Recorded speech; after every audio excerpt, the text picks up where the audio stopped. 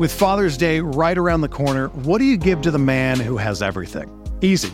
You give him an experience he'll never forget. You give him Omaha Steaks, because a world-class dad deserves a world-class steak. The Father's Day experts at Omaha Steaks have made it easy to put a smile on the big guy's face this summer with hand-selected gift packages starting at just $89. Just go to omahasteaks.com and use the promo code BLUEWIRE at checkout for an additional discount when you shop gourmet gift packages for Father's Day. With Omaha Steaks, the possibilities are endless. Endless flavor, endless variety, and endless value. Truly, they have perfected more than just steak. Your dad is guaranteed to love every bite. Go to omahasteaks.com, use the promo code BLUEWIRE to get an exclusive savings. Shop for unforgettable gifts that are guaranteed to make Dad's Day. Because if there's one thing that Omaha Steaks knows, it's that dads want steak. That's omahasteaks.com, promo code BLUEWIRE at checkout to save on exclusive packages starting at just $89.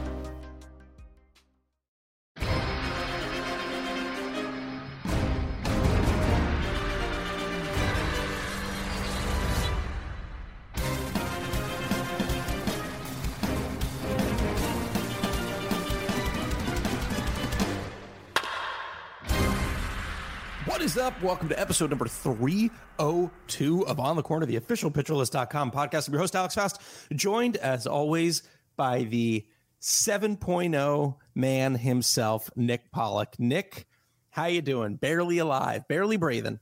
What is happening? Yeah, this is pretty cool. This is when you guys are listening to this, it will be PL7 day. It comes out 10 a.m. on Tuesday on February 8th. If you don't know about this, what is PL7? We have 100% StatCast data. Our player pages are the most ridiculous things. They are like my dream come true fast. And we have a new homepage, which is just way better for navigation, looking at everything you want in one place. It's amazing. I thought you were going to do another there, but I guess not.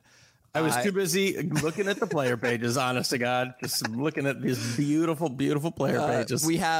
There's so many things about it. Guys, we have those StatCast sliders, but we have more to them with league averages for every single stat, not just those sliders. Every table on the player pages, including individual pitch tables, have league averages, which is crazy and insane. And there's a lot of stuff. We have more PL Plus stuff. Oh yeah, there's a first episode of the Plus Pitch podcast, my own 15-minute podcast about pitching. How's that? I mean, it's an intro. You know, it's just with the first gold real one. I know, the gold. It's a lovely looking Gatsby cover from Cody Rogers. It is very lovely. Yeah, but guys, all right, we've already rambled a lot about this. Just go check out the site. It's seriously, it's a dream come true, and thank you so much for your support. If you don't know where to start to, just go to the player pages. They're really just beautiful. We have better team pages now too. We have better team pages so that you can go and find your player faster, and a way better search. Oh my God, the search has been fixed, and it's amazing. It's very, very beautiful. It's very beautiful. But today we're not just talking about PL7 and how you should be checking out the new player pages and all the other great information that you can find over at PL7. But we're also talking about, it's a big time for us. We're there. We're finally at Nick's top, not to quote the beginning of the article, not top 50, not top 100, not top 150, but top 200 starting pitchers. And over the course of the next couple of weeks, we're going to be breaking down all of these 10 by 10 by 10 by 10 by 10. So get ready, because we're going to be filling your feed with a lot of fantasy information. I think we'll do that for 10 episodes and then do an 11th. That is like the rest once we get over 100. I think this actually goes to, we'll see. It goes to 215, I think. I think I had to go a little bit over. I just kind of threw them all out there. I was like, I'll hit 200. We'll see whatever it lands on. And then Dan Straley signs again, which is awesome. And so we got to add him into it and so on. So forth. And by the way, we're going to have PL projections too. Those will be out by the end of the month as well. So more stuff with an auction draft calculator as well. March 1st. There's all this stuff. Can't wait. I should have talked about that too. That is a notable piece of news because Dan signed an NRI deal, so he's technically going to start. He could make the rotation out of camp. So he also could be sent to the Reno Aces. But Taylor Gilbert and Tyler Widener. Gotta get the right Tyler Taylor there. Tyler Taylor. Yeah, that's what we're dealing with out of the rotation there. Who's there? So it's Gallon, Mad Bum, Widener, Gilbert. You're missing Luke Weaver. Luke Weaver, that's who I'm missing. That's what I'm missing. No, there's another. Merrill Kelly. Merrill Kelly. So it's interesting. Roster Resource already has Dan projected as the SP5, which doesn't surprise me. No, I mean Gilbert's young and Widener isn't quite there yet. And Straley, from what we've seen in Korea, I think he's good enough. I think he's got it. It's interesting. They have Widener in middle relief, which doesn't sound right to me. I imagine that'll be the competition for the 5th spot coming into the season. And Dan Widener gets 95 again. That'd be cool.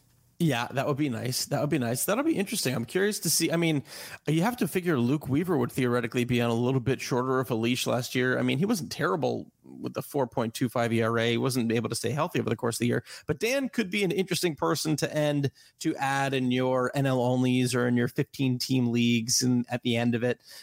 He could be an interesting name to kind of pop off there. Did you incorporate him into your top 250 yet, or you don't know? Oh, well, yeah, he's Dan Straley is there. Okay. I think I'm putting him by like the past 100. By the way, you can just go on the site and see all my top 200. The rest of the rankings, they're going to be spelled out through the week with the hitting stuff. It's not all going to be there on launch day, but we kind of wanted to like spread it out a little. Considering there's no baseball. We have, I think Dan Straley's in one of my tiers of like, they have a rotation spot, they don't have a rotation spot. And I think I'm expecting him to have a rotation spot. So he's at the very end of that one. It's not like a strict ranking after like 130 or something. It's just like, these are names. Welcome to the names. Welcome to the names. There are two things that I want to get into before we start to break down your 1 through 10. So one, I mean, we're already there where I have to say, read the notes when you take a look at Nick's top 200 starting pitchers. So read the notes. But I do want you to break down what went into this, because there is something that is slightly different that you hit on at the beginning of your notes that went into this process. So I want you to be able to talk to people about that. Well, I mean, so there are 5 tenets I put on this one. There's one that I've been shouting for like 2 years now, which is this is not a best ball league. Sure. And very much keep in mind that my rankings are not projections. The PL projections we put out will disagree. We'll have a different 1 through 215 than these rankings. But at the same time that you understand that it's worthwhile to take a risk on someone instead of getting a 4.6 ERA. Someone else that might have a 4.7 could maybe be a sub 4 ERA guy, right? And it's always in your best interest to take the guy with the other higher upside in those cases because you don't want to settle for something bad. So it's not a best ball. It's taken into account that you're going to be using the waiver wire in season. Now, that's what you preach every year, but there is a tenet that is a little bit new this year that impacts the rankings. Annoying. I know. I can't use schedule because I don't know what the schedule is. I don't know if it's going to be a full season or not. And I'm assuming it's a full season for the sake of playing time and all that kind of stuff. But schedules also are very weird at the moment of rotation orders and everything. And I guarantee you when I redo these before the season starts, there will be some guys that get bolstered that were in the 90s or something like that that get pushed up into the 60s because I say, you know what? The end of my draft, I have one more spot left and I don't have some amazing, exciting starter that I'm going to throw out there the first day or two. I might as well get someone who has a great matchup against the Pirates that I can go 5-6 innings, actually help me this week. I will be favoring them because that's who should be on your team. Yeah, okay, so that actually brings me then to my next question, which is the last thing I want to do before we start breaking down your top 10. So clearly right now there's no way of knowing when the season is going to start, right? We can probably assume. I think you are you still holding to it's going to start on time? I am. All right. Okay, we've got like what? When does spring training need to start for there to be opening day on what, April 1st or so? What is it? It's right around there. Something like that. Yeah, it's the end of March, April, yeah. Yeah, so you need, I think Trevor Plouffe was saying like you need at least 2 weeks to do it. Okay, so that means we got to have like a CBA agreed upon in a month. Okay. We can do that. Yeah. Yep, that's true. That's true. I don't think it's going to happen, but yeah, I think that's true. They do have a month, and yeah, theoretically, you could cut down on a little bit of the spring training time. Positivity. Pitchers and catchers were supposed to report in a couple days, right? I mean, yeah, in like a week. Yeah. But with that said, let's say that there is going to be a delayed start. We obviously can't even, anything would be conjecture about how delayed it would be. But if there were a delayed start, is it something where every week the season would be how much your rankings would be impacted? So if it was 1 week a delay, it wouldn't really be impacted. But if it was 3 or 4 weeks, there would be a larger impact. Well, no, it's more about just who were they facing in that first week. The schedule changes, right? So you're saying that but I'm saying if the season went to 140 games, there wouldn't be any impact? There would be some. I mean, it's hard to overlook that entirely. One point we were making during 2020 was some injured guys that we questioned on. Maybe like Zach Eflin is a little bit more interesting, or Jameson Taillon, because their opening day status is in question, especially Eflin's. Taillon's is a little bit more in question. That is an impossibility, but I don't know. And hey, give him an extra 2 weeks, then maybe Taillon is back in time, and Eflin's only 2 weeks removed then, right? Because we expect him back in May. So, I mean, stuff like that, yes, and maybe some volume concerns, like maybe Shane Baz comes up earlier because of it, or someone like Michael Kopech that I expect to start. If he is starting, then, you guys really excited about that. Alek Manoah and Shane McClanahan, those injury concerns versus the Aces, maybe not as much of a difference. So, yeah, there are some considerations there, but I think the biggest impact will be, who are you guys getting in the first week or two? Because I need to know that to be guys I get in the 22nd and 23rd rounds of my draft, so I feel really good out of the gate. So that's interesting. I was anticipating that there was going to be a larger reaction from you about even some of the higher tier guys based off what that could mean for an innings threshold output, right? So all of a sudden, the 150 that you might get from Corbin Burns isn't so far off from the, if theoretically you were drafting it. The 150 from Burns. Oh, 150, 160, 170, let's say. He had 167 last year. Is Corbin Burns getting 200 innings this year? Well, not 150. The point is Corbin Burns getting 200 innings this year?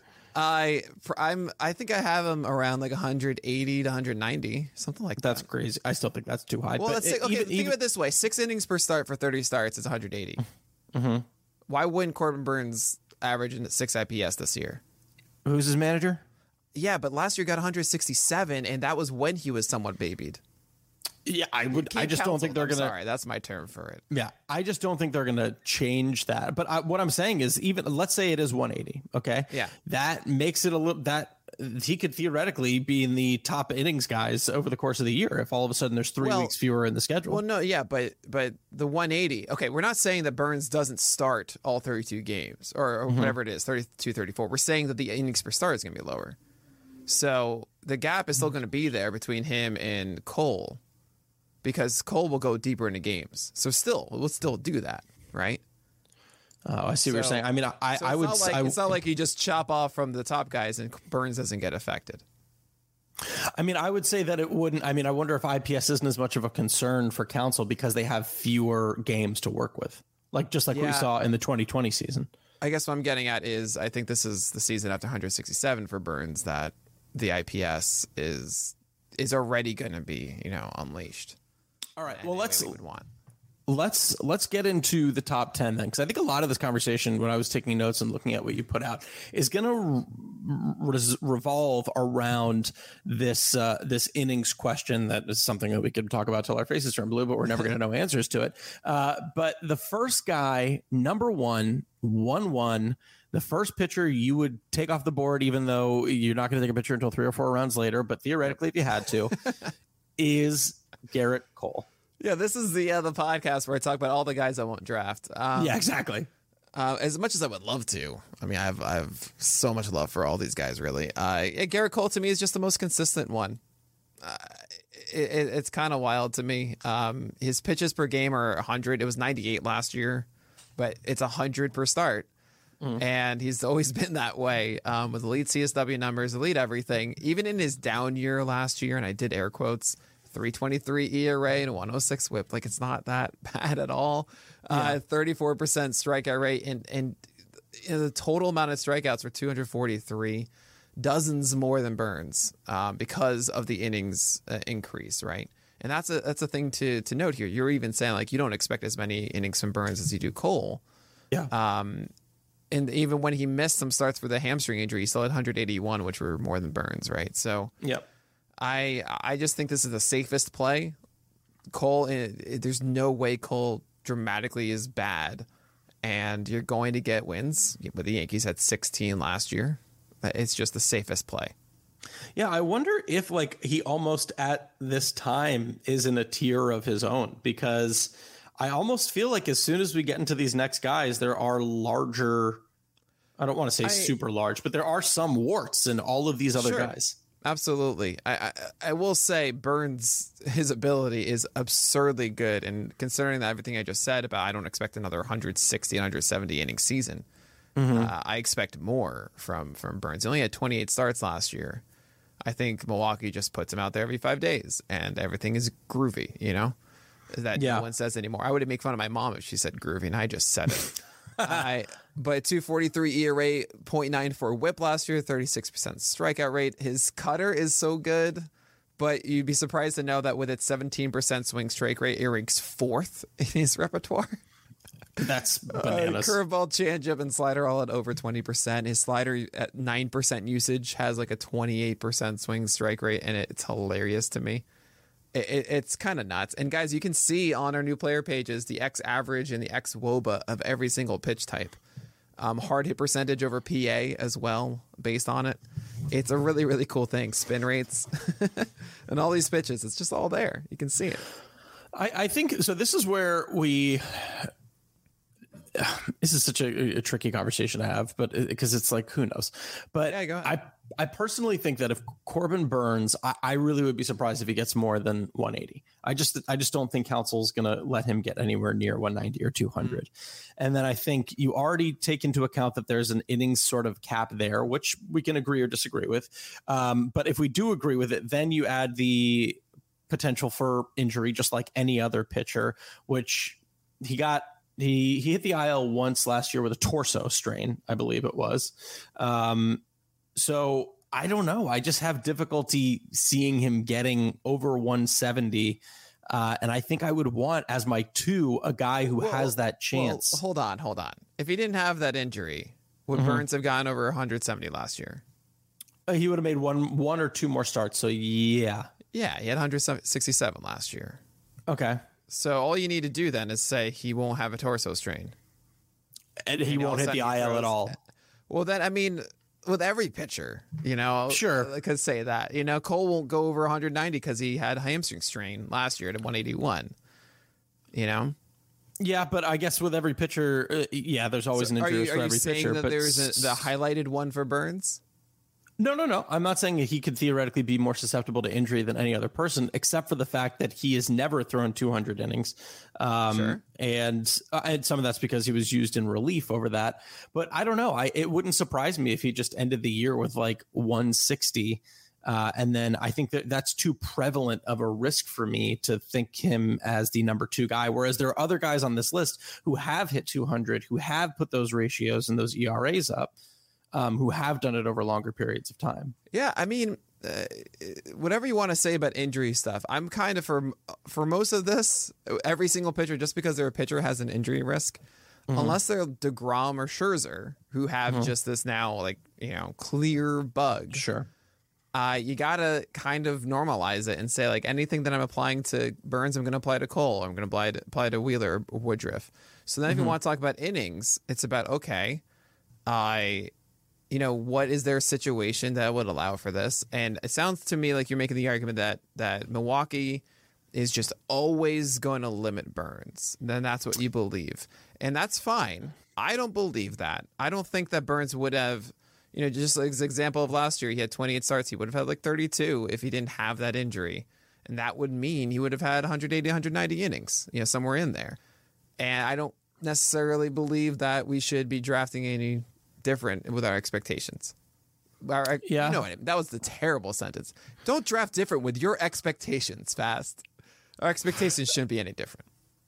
Yeah, I guess I'm just looking at like all of the guys that they stretch out to get innings from, because they did have the 5th highest innings among starters last year, but that probably well could have been because of effectiveness. And I just feel like Woodruff would be the guy that would likely end the year with more innings. Well, that's why he's my number 3. But why not 2? Because Corbin Burns did it with absurd stuff that will stick around again.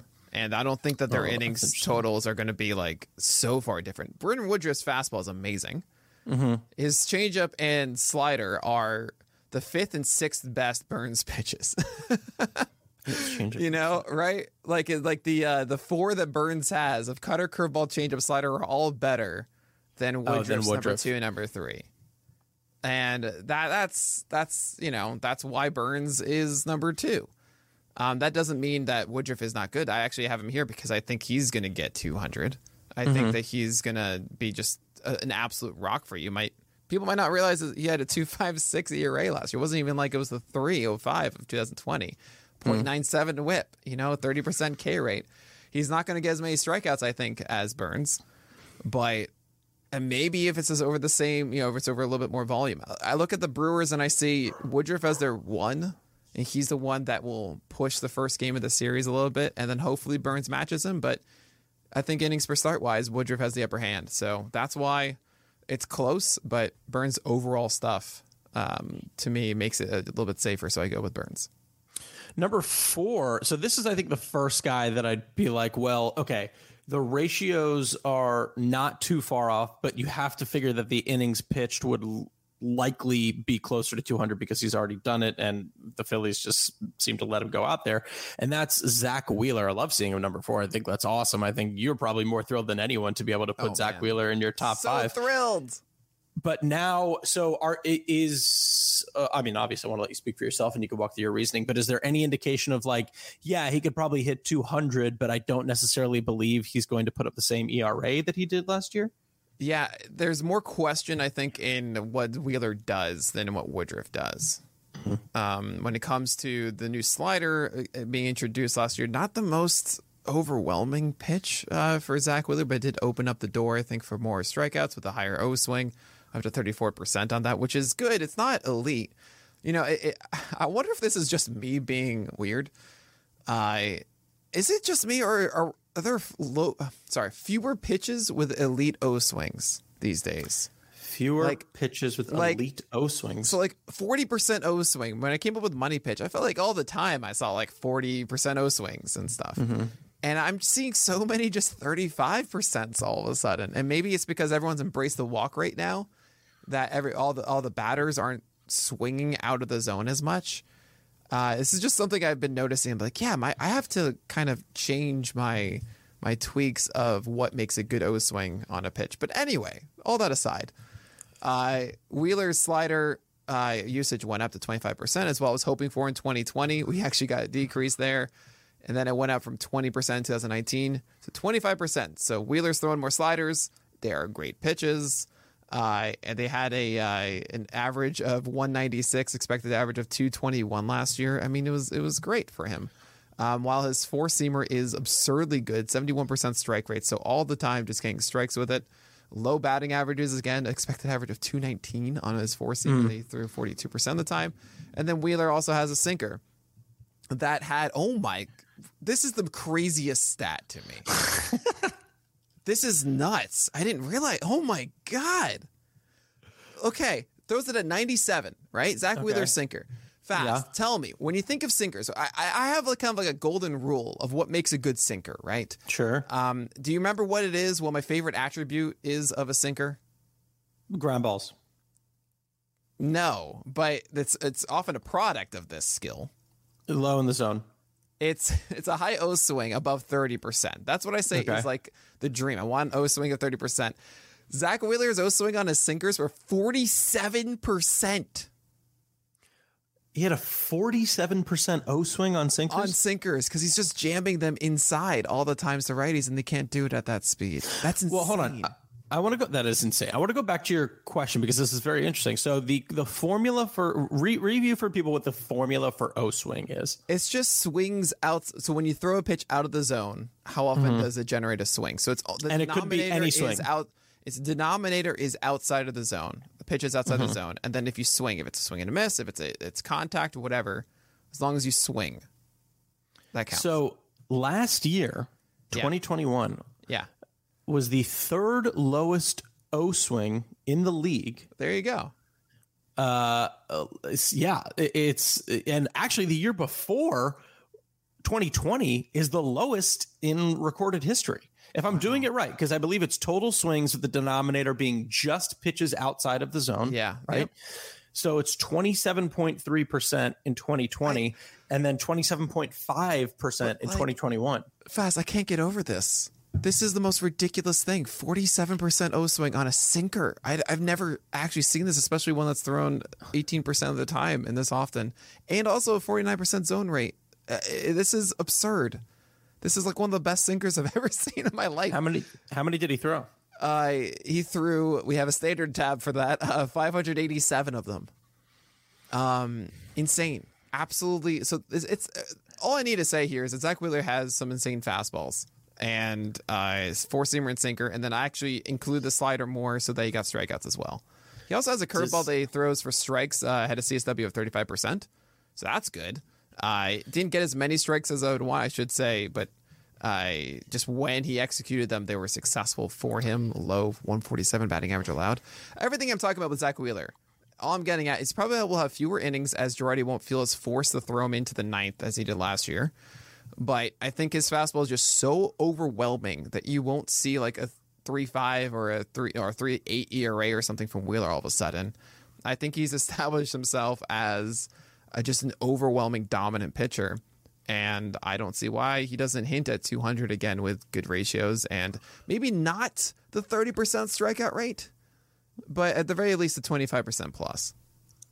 Interesting. So does any of those sinker findings move the needle up to above Woodruff? No, because I think it's just a little bit more consistent with the strikeouts with Woodruff. It's like a little bit of a leap that, you just had a 29% rate Wheeler did, and I hope that sticks around. But I think Woodruff has said, yeah, I'm going to be around there. Don't worry about me. All right. We have six. What is it? Yeah, we have 6 total pitchers remaining that we're going to break down. But before we do, we're going to take a little brief break to get a word from our sponsor. Hey, Alex Fast here, and thanks for listening to this podcast on the Pitcher List Podcast Network. If you're a fan, consider supporting all of us by getting a PL Plus subscription, where you're going to get an ad-free website and get access to our Discord, where you can talk to all of our podcast hosts and staff. Plus, you can hang out with our incredible Pitcher List community. It's basically a baseball sanctuary year-round for as low as $8 a month. You can sign up at pitcherlist.com/plus, and you're going to get your first month free with promo code podcast. Also, don't forget to check out everything else we do as well, from YouTube videos, live streams, newsletters, off-season articles, TikToks, breakdowns, over 15 baseball podcasts on our network. We can't stop talking about baseball even during the off-season. So sign up for PL Plus today at pitcherlist.com/plus and use promo code podcast to get your first month free. All right. Thanks for listening. Let's get back to the show. It's insane fast. I can't. Yeah. I'm looking at this because I finally have it separated. I didn't have it when I was doing my initial top 10. While we're doing the initial writing, and it's just, that's insane. Like, you don't see this. No, I don't disagree. I'm just trying to think of how that doesn't move the needle. Then how that doesn't. Well, it explains it. Like at the end of the day, the results are what they are. Sure. Right. And it's always been that way. Yeah. Like it's always been above 40% to sinker O swing. Is that sustainable? I mean, it has been. He's always had over 40% O swing. So then why couldn't the slider is the question of how much that'll include the strikeouts. Okay. Yeah. But the ratio then wouldn't theoretically dip that much. No, but he had an O swing with 40% on his sinker since 2018. So like, this isn't the new thing. I never saw this before. He just got all of a sudden more whiffs too. 3% jump on them, but 3-point jump. I never saw this before. How have I never seen? It's because I didn't have the good data. Didn't have them split up. I can't tell if we're I can't tell if we're back or not, but I'm hoping you actually just keep all of the conversation that we just had. Yeah, we'll just do that. I couldn't because- let Fast have a proper like moment, and then when we like recharge, I was like, no, I'm still freaking out about this. I want people to be able to hear it. I think people should totally hear it. So that brings us. We've had our little, the revelations and the freakouts about Wheeler, but we're moving now into number 5. Now, this is Walker Buehler. 5, I think this maybe it shock some people because it could be a little bit low. Does this stem from the fact that you're just not a believer that 200 is in the cards for him again? 17% hard hit rate per plate appearance allowed on Zach Wheeler's sinker. It's insane. You're still talking about Zach Wheeler's sinker. Okay, great. All right, fine. Walker Buehler. I mean, I understand. Okay, so first of all, this number 5 spot was actually really hard for me. I, in some world, wanted my number 8 to jump a tier and be number 5. And we'll talk about him later because, of course, I am. But Walker Buehler, I think he's a prime example of where we might be getting too far in the weeds of analytics. And it's a case to me. This is a question I struggle with. It's what we do as analysts. It's the great question. Because a player is performing at this level right now, what does that mean in the future? Mm-hmm. And the way I see Walker Buehler's 2021 is I see someone that went through a rougher season. It doesn't seem like that. There's a 2.47 ERA, 0.97 whip, 26% K rate. Like, that's not a rough year. 207 innings pitched. I actually thought he should have been the Cy Young for the NL.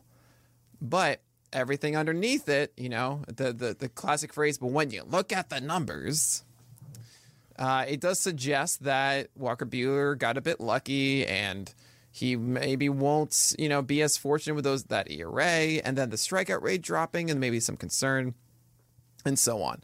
What I see is a guy who, dealt with the sticky stuff a little bit and we saw those drops.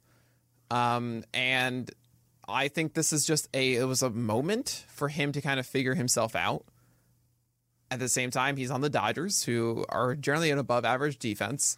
Mm-hmm. He's going to continue to get wins. He's going to be their rock again. Mm-hmm.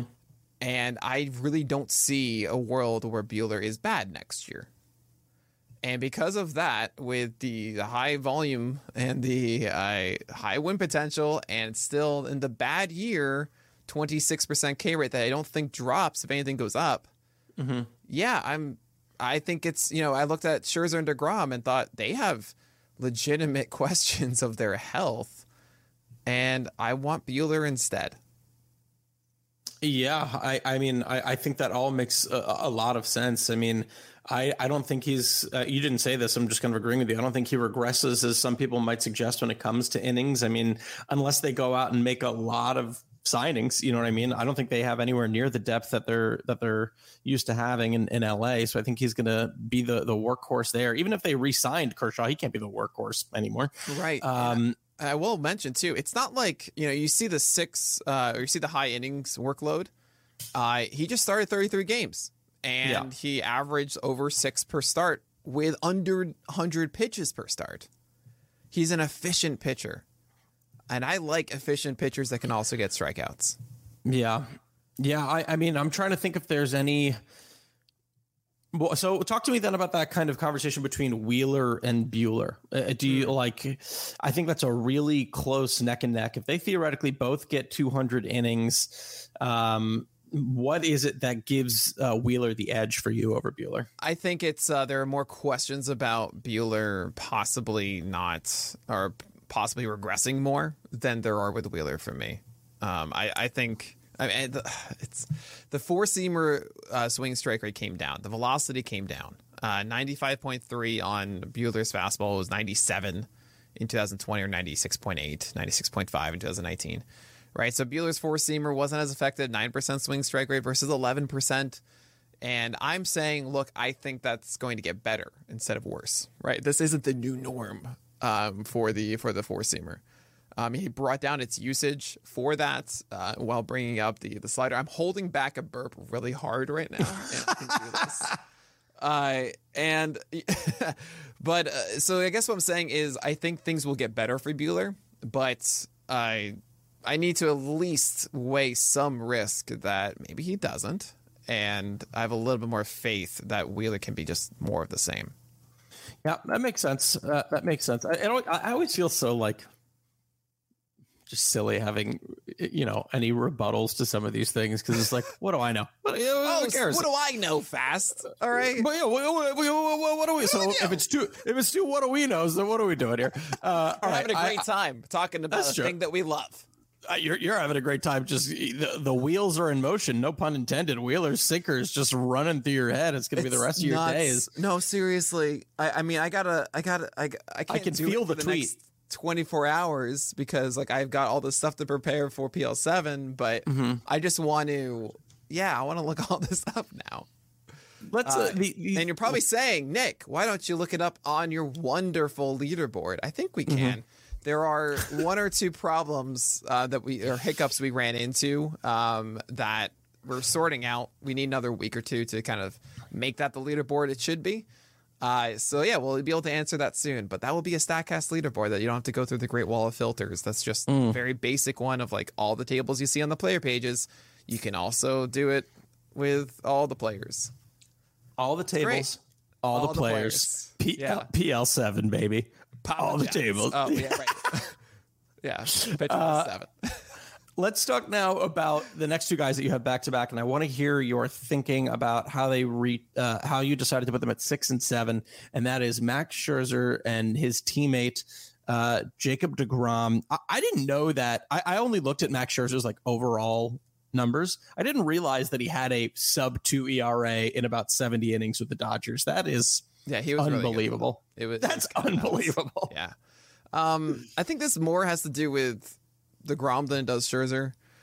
DeGrom's someone that we all know is the number one pitcher on the planet. It's just we don't know how long it's going to be. You guys know me. If you are getting a pitcher, you better get one that is good and safe through the entire year. And I don't think anyone can tell you right now that they believe DeGrom is going to throw over 150 innings. That just seems so improbable. Oh, there's actually a lot of people who think that. Of course. So based off the conversation that I knew we were going to be having, I created a Twitter poll that said, "Oh, I love it." Fast. I said 2021 was the first year since 2016 that Jacob deGrom was not in the top 10 of innings pitched. Assuming a full regular season, how many innings pitched will he have in 2020? And the leader is between 140 and 160, with second place being between 160 and 180. Now, are they translating a full season as like a full Jacob deGrom season? Well, they're saying 160, 180 innings. So, I mean, that... No. When you said assuming a full season... Yeah. Assuming a full... that? Yeah. Are they interpreting that? I think they're interpreting that as DeGrom. There's no way people expect 160, 180 innings for DeGrom in 2020. That's literally what the polls results are. I'm giving them the benefit of the doubt that there's no other way to interpret that. Yeah, there is. There's two ways. Okay, how could his assuming a full season means assuming a full season of DeGrom? Okay, but then even if it's a full season of DeGrom, they're saying it's 160 to 180 innings. Yeah. You're saying that they would be like they're assuming health is what they took that as. Okay. Yeah. I don't know what you're saying. But either way. They took your thing as assuming health from DeGrom.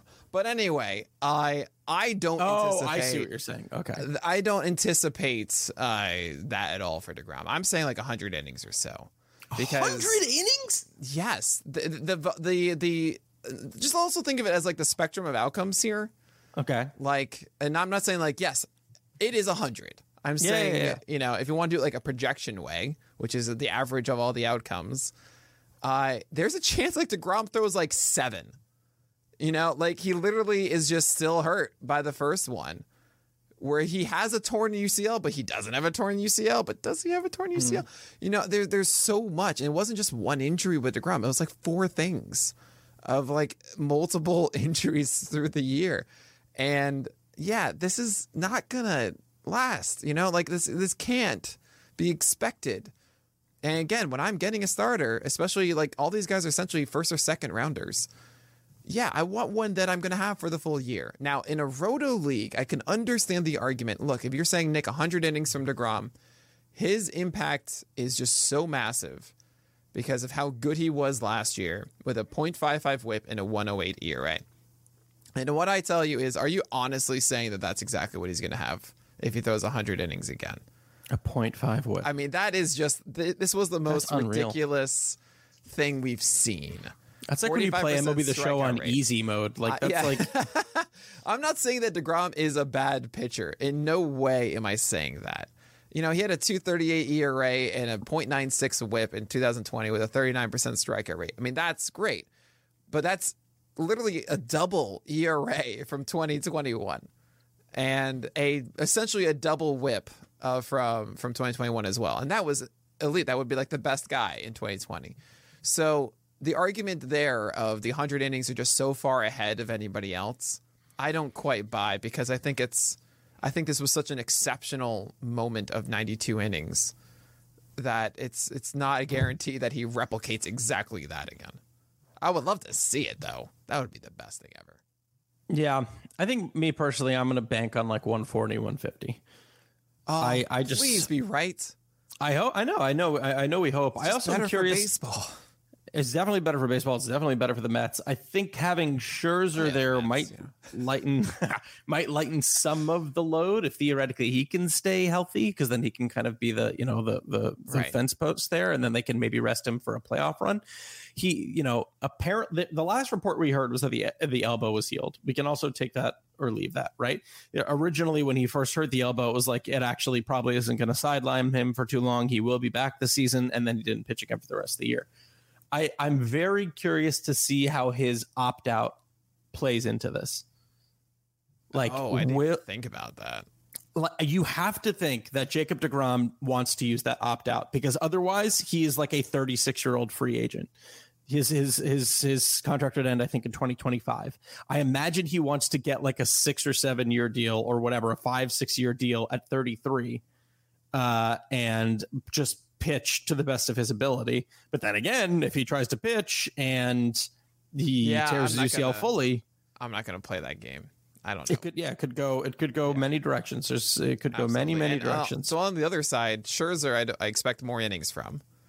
But 2019, 172 innings, 2021, 179. There's just a general sense that I'm not saying that Scherzer is going to throw 20 starts or something. Sure. But, not as much as Wheeler and Buehler and Woodruff and so on. I think he's going to have fewer innings than all of the other top 5, including Burns. And I don't really know. I mean, I don't know if I buy a 2.46 ERA from last year repeating itself, or a .87 whip either. And I think his fastball has gotten worse over time when it comes to just being more susceptible to the long ball and all. He's still going to be great, and that's why he's at 6.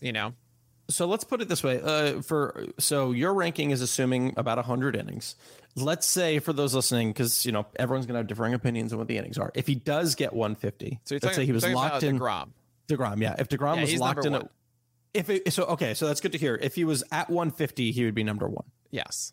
Okay, that's good to hear, because I didn't know if at 150 you would put him at 2 or 3 or no. So because now people at home it's also the most enjoyable time if you have him for 150 innings. Yeah, that's true. Yeah, so there you go, guys. Right, if you're listening and you feel very, very confident in 150, go ahead. How did you get that confident is what I want to know. How did you get that confident? What do you know that we don't? All right, we can now break into tier 2. We're not going to go through the entirety of the tier. We're just going to go through the remaining 3. There were many bets in Las Vegas about where Nick would rank Sandy Alcantara in his top 200. The over-under was at 6.5. 6.5 was the over-under, and he took, for all those who took the over, congratulations, you won. He is number 8.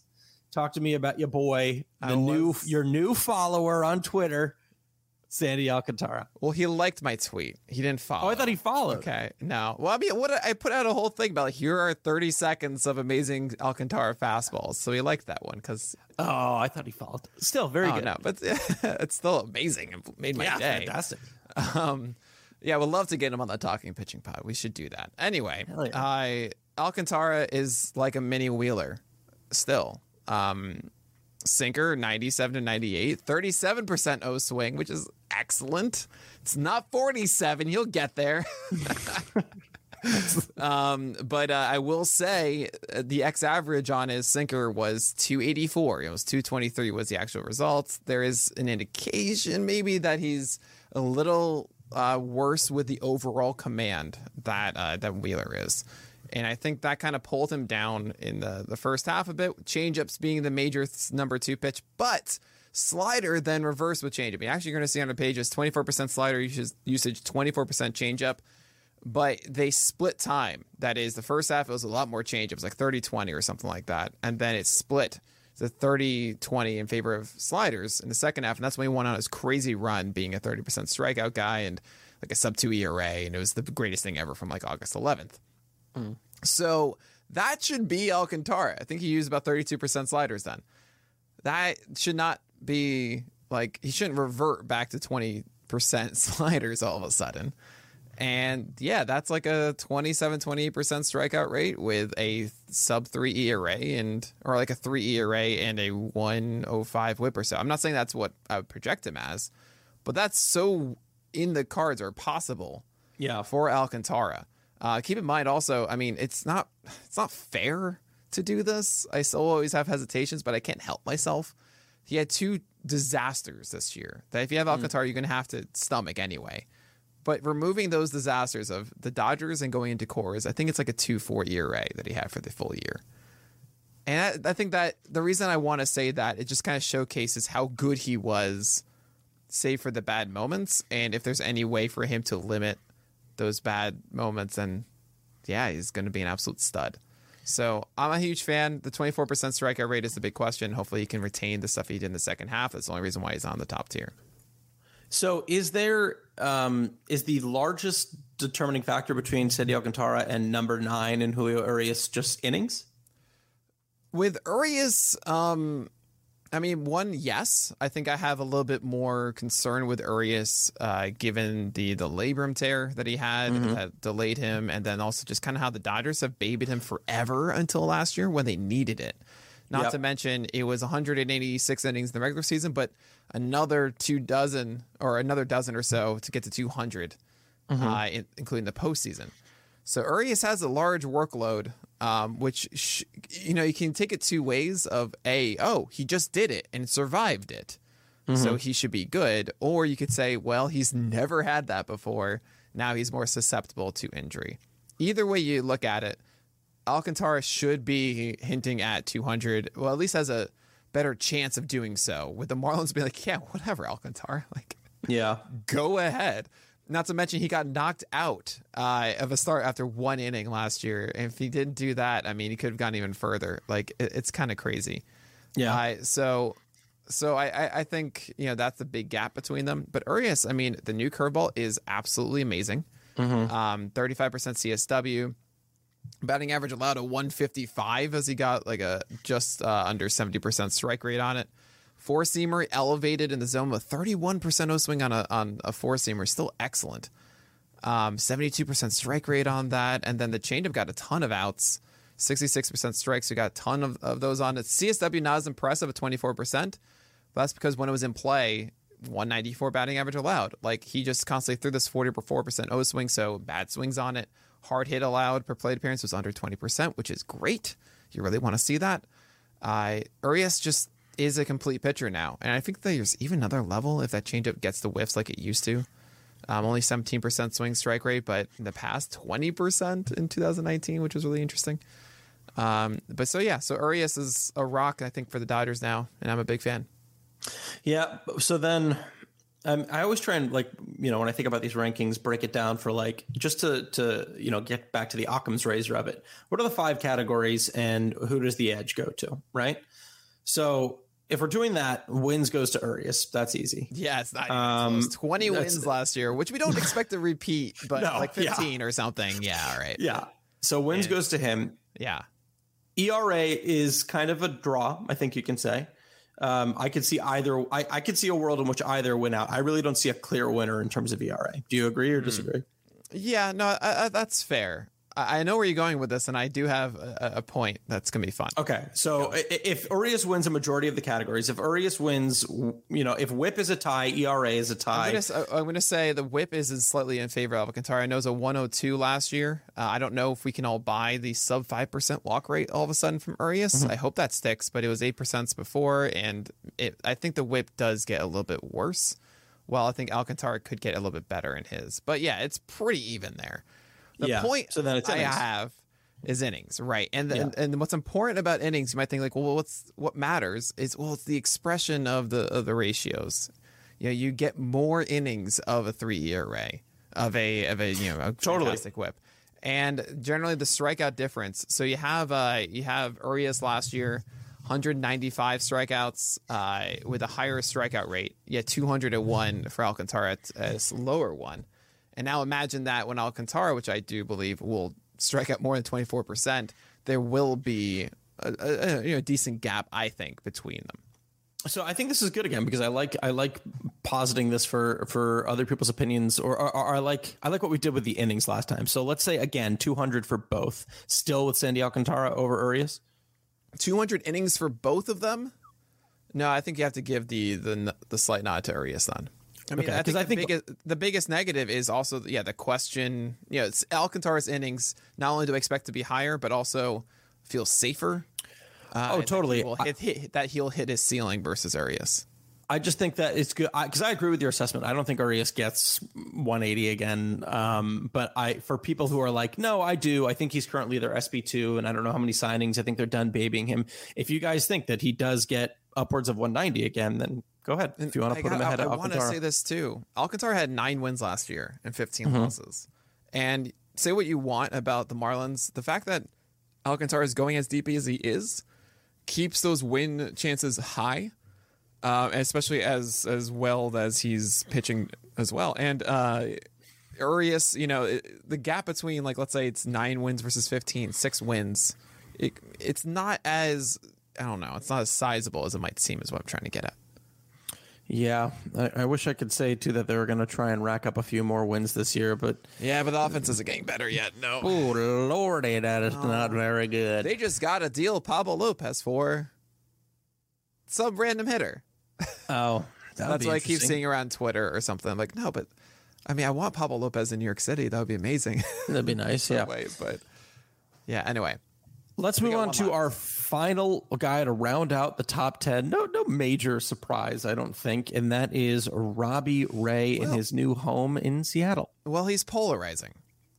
A lot of the projections are going to hate him because they're not going to take a season of a new approach and think like, oh, let's just throw away 2020's 18% walk rate. I'm going to. That's insane.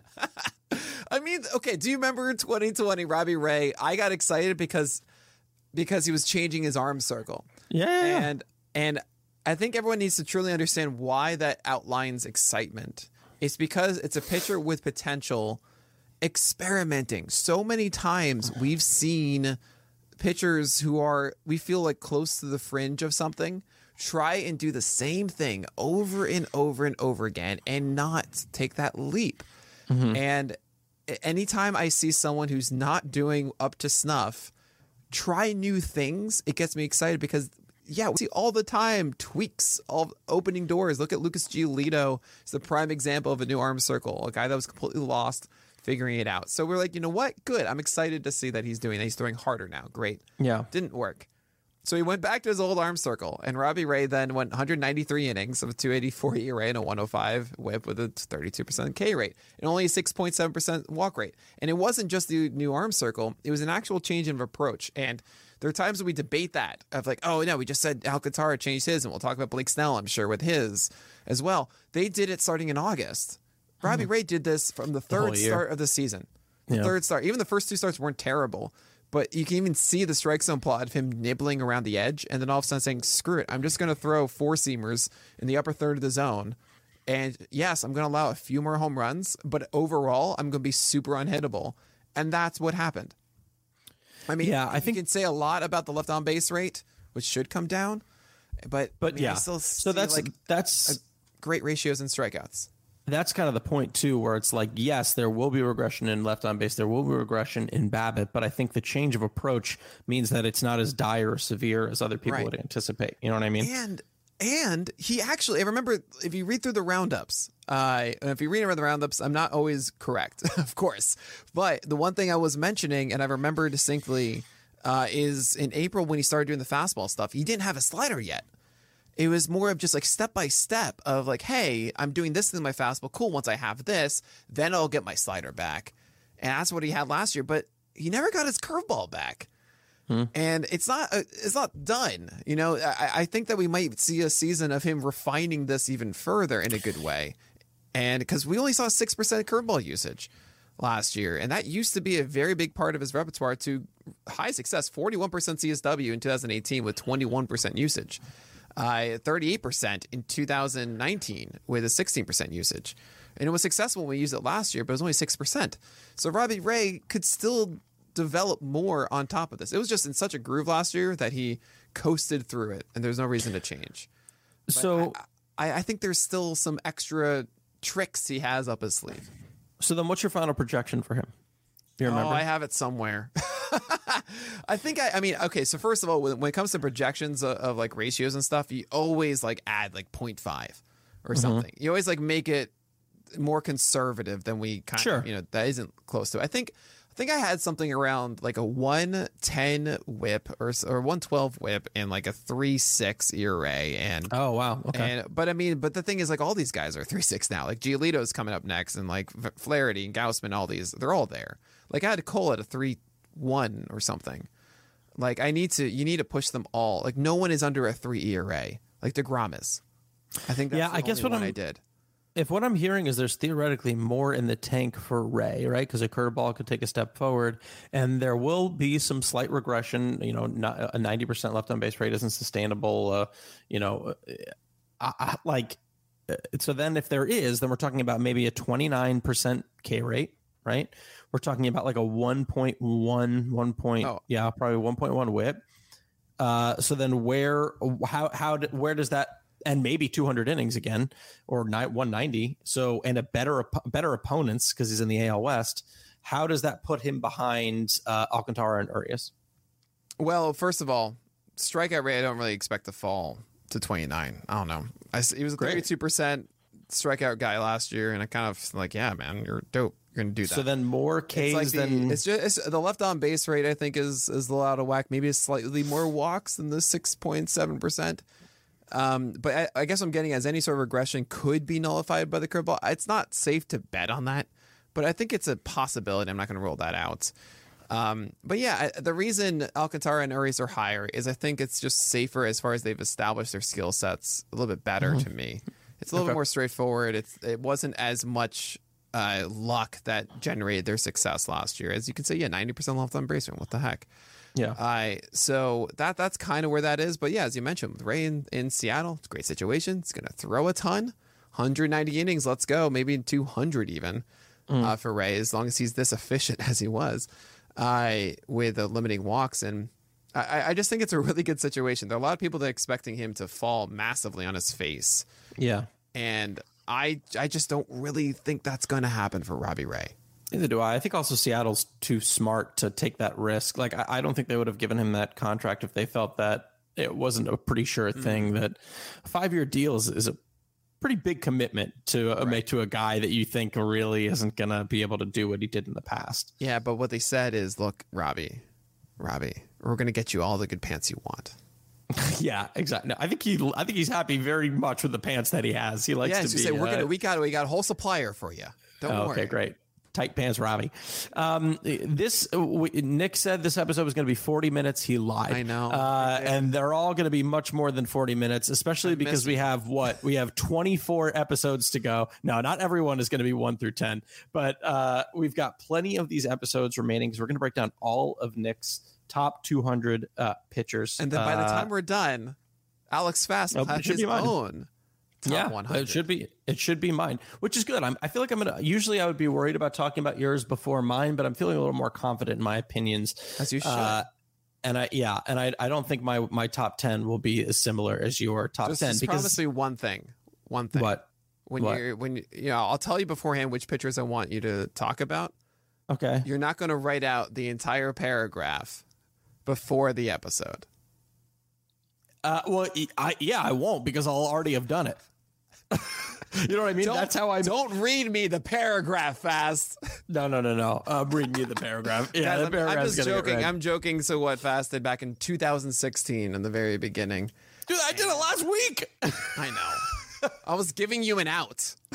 No, I have no qualms. I have no qualms with my anxiety. That's how I prepare. It was, I will say this. I've said this to many people. You're only as good as your notes when it comes to podcasting, and Fast prepared massively.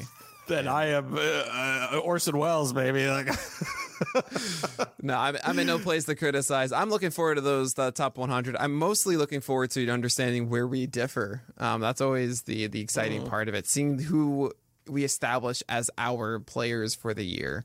Yeah. And I think that opens up a little bit more in the top 20. So excited to talk about those guys next. I agree. But yes, that will then do it then for this episode of On the Corner, the official PitcherList.com podcast. I'm your host, Alex Fast. And I'm Nick Pollack, and we'll talk to you guys later this week.